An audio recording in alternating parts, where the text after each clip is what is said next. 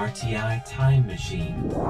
Today's time traveler is John Van Trieste, and the destination, southwestern Taiwan.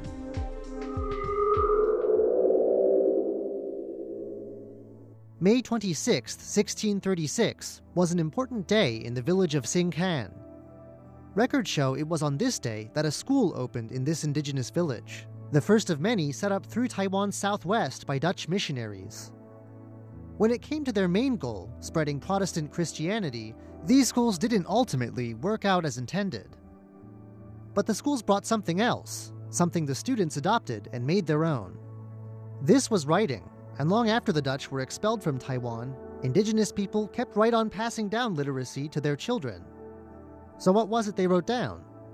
A range of documents in indigenous languages has come down to us, and when they're lumped together, it's become a convention to call them the Sinckan Manuscripts.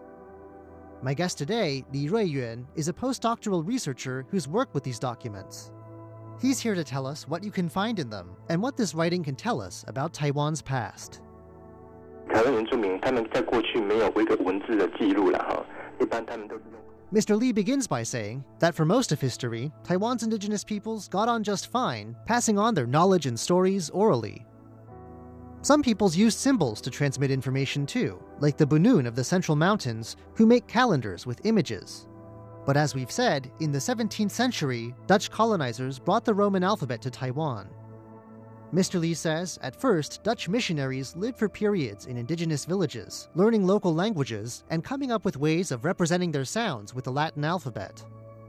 Once they'd got to a certain point, they then took to translating biblical and other religious texts into these languages. 比较主要而明显的是传教的目的，那当然一些。 The colony's governors were of course commercially minded, interested in labor and resources. But Mr. Lee says the key motive for spreading literacy was still religious. The areas where writing caught on and stuck were generally those where Dutch influence was strongest, largely Taiwan's southwest, from Tainan south to Kaohsiung and Pingdong. The languages that show up in the Sinckan manuscripts are largely those that come from these areas: Siraya, Taiwan, and Macadao.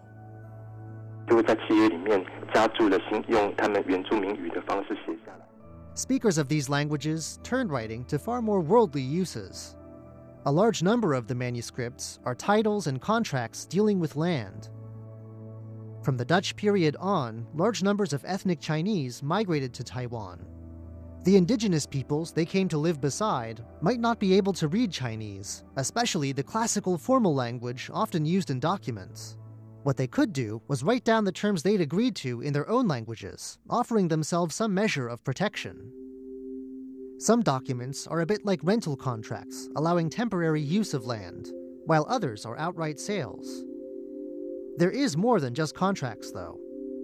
那除了地契之外呢，它还有一些物价表，比如说那时候日常生活里面需要买什么东西需要多少。 Other documents are lists of prices for different items and accounting books.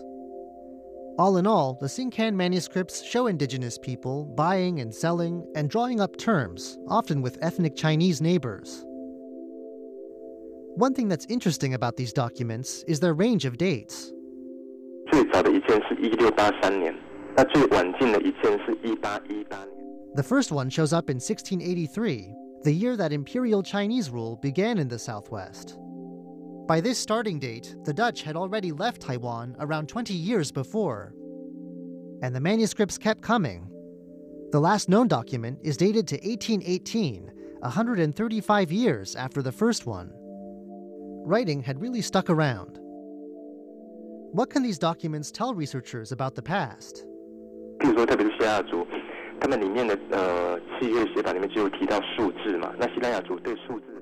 One thing is indigenous ways of thinking and ways of making writing their own. Mr. Lee says one thing scholars have noticed is the way that speakers of the Siraya language wrote their numbers. He gives the example of the number 361.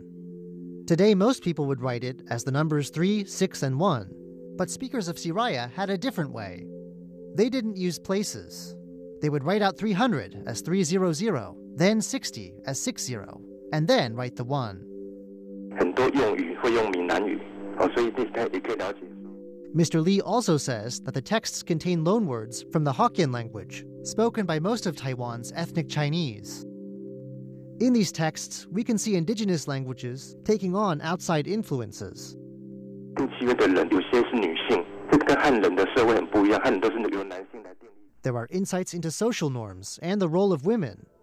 In many contracts, for instance, the names of the indigenous parties are often female names. Mr. Lee says that ethnic Chinese women would never have been involved with contracts like this. Things like price lists let us know something about what daily life was like, and there are also some signs of scheming. 有一些欺骗的行为，比如说像高利贷，高利贷汉人因为汉人对这种高利贷运作。 Mr. Lee says that some contracts are flawed, with the ethnic Chinese party trying to take advantage of their neighbors through unfamiliar concepts like high-interest loans. In short, these documents are a series of snapshots, fragments of what Taiwan's past was really like. How many of these manuscripts are there out there? And who decided they should all be called Sinckan Manuscripts? 有一位日本人学者叫村上直次郎，他在那一年的时候收集了。 Mr. Lee says it all started in the 1930s, when a Japanese scholar called Murakami Naojiro did a study of more than 100 of these documents. Since documents from the village of Sinckan were a major area of his study, the name Sinckan Manuscripts stuck. Murakami said that there were still dozens more manuscripts he hadn't managed to collect. In 2010, Paul Rengui Lee, a famous scholar of indigenous Taiwan, did more work, bringing the number of recorded documents up to around 170. So, Mr. Lee says, with this work, we have around 170 manuscripts that have been documented, studied, and translated. But others are still out there. 有些文书它就是收藏在个人家族里面所保管的，因为 In some cases, their owners consider them to be important family heirlooms, and though they might not understand the writing, they know that it's important. These people aren't necessarily willing to let researchers take a look at them. Why did new manuscripts stop getting made after 1818? 这个就是语言的一个衰微啦，因为到大概18 Mr. Lee says this has to do with the takeover of written Chinese. Earlier, bilingual contracts had been common, but in the 19th century, languages like Siraya were eroding. As more people spoke Hokkien and used written Chinese, those who made new contracts likely stopped writing down terms in indigenous languages. Who holds the Sinckan manuscripts today? 比如说像美国密西根大学、日本的东京外国语大学。 Mr. Lee says they're spread around the world. Many are owned by government agencies here in Taiwan, but others can be found at universities in Japan and the US.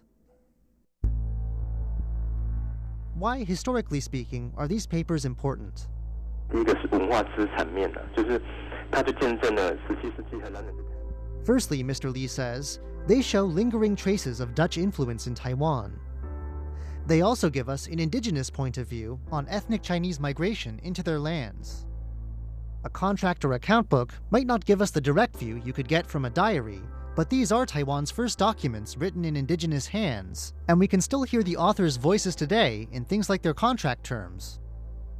Again, lists of prices and questionable clauses tell us about daily life and inter-ethnic relations. 那另外一部分是关于语言学研究，因为它毕竟记载了一个日常生活用语。 Lastly, Mr. Lee says, these are records of languages that have become dormant.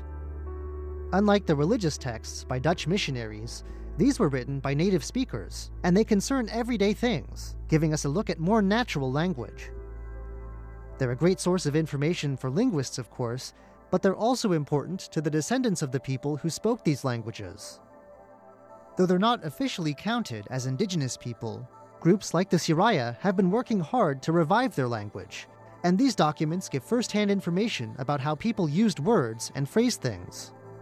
In fact, despite a long hiatus, some people are writing in Siraya once again. For these people, the legacy of the Sinckan manuscripts is still present. I'm John Van Trieste, and I hope you'll join me again next week for another journey through time.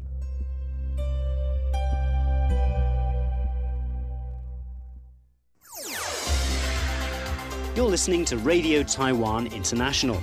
If you have any comments or suggestions about our programs, you can email us at rti@rt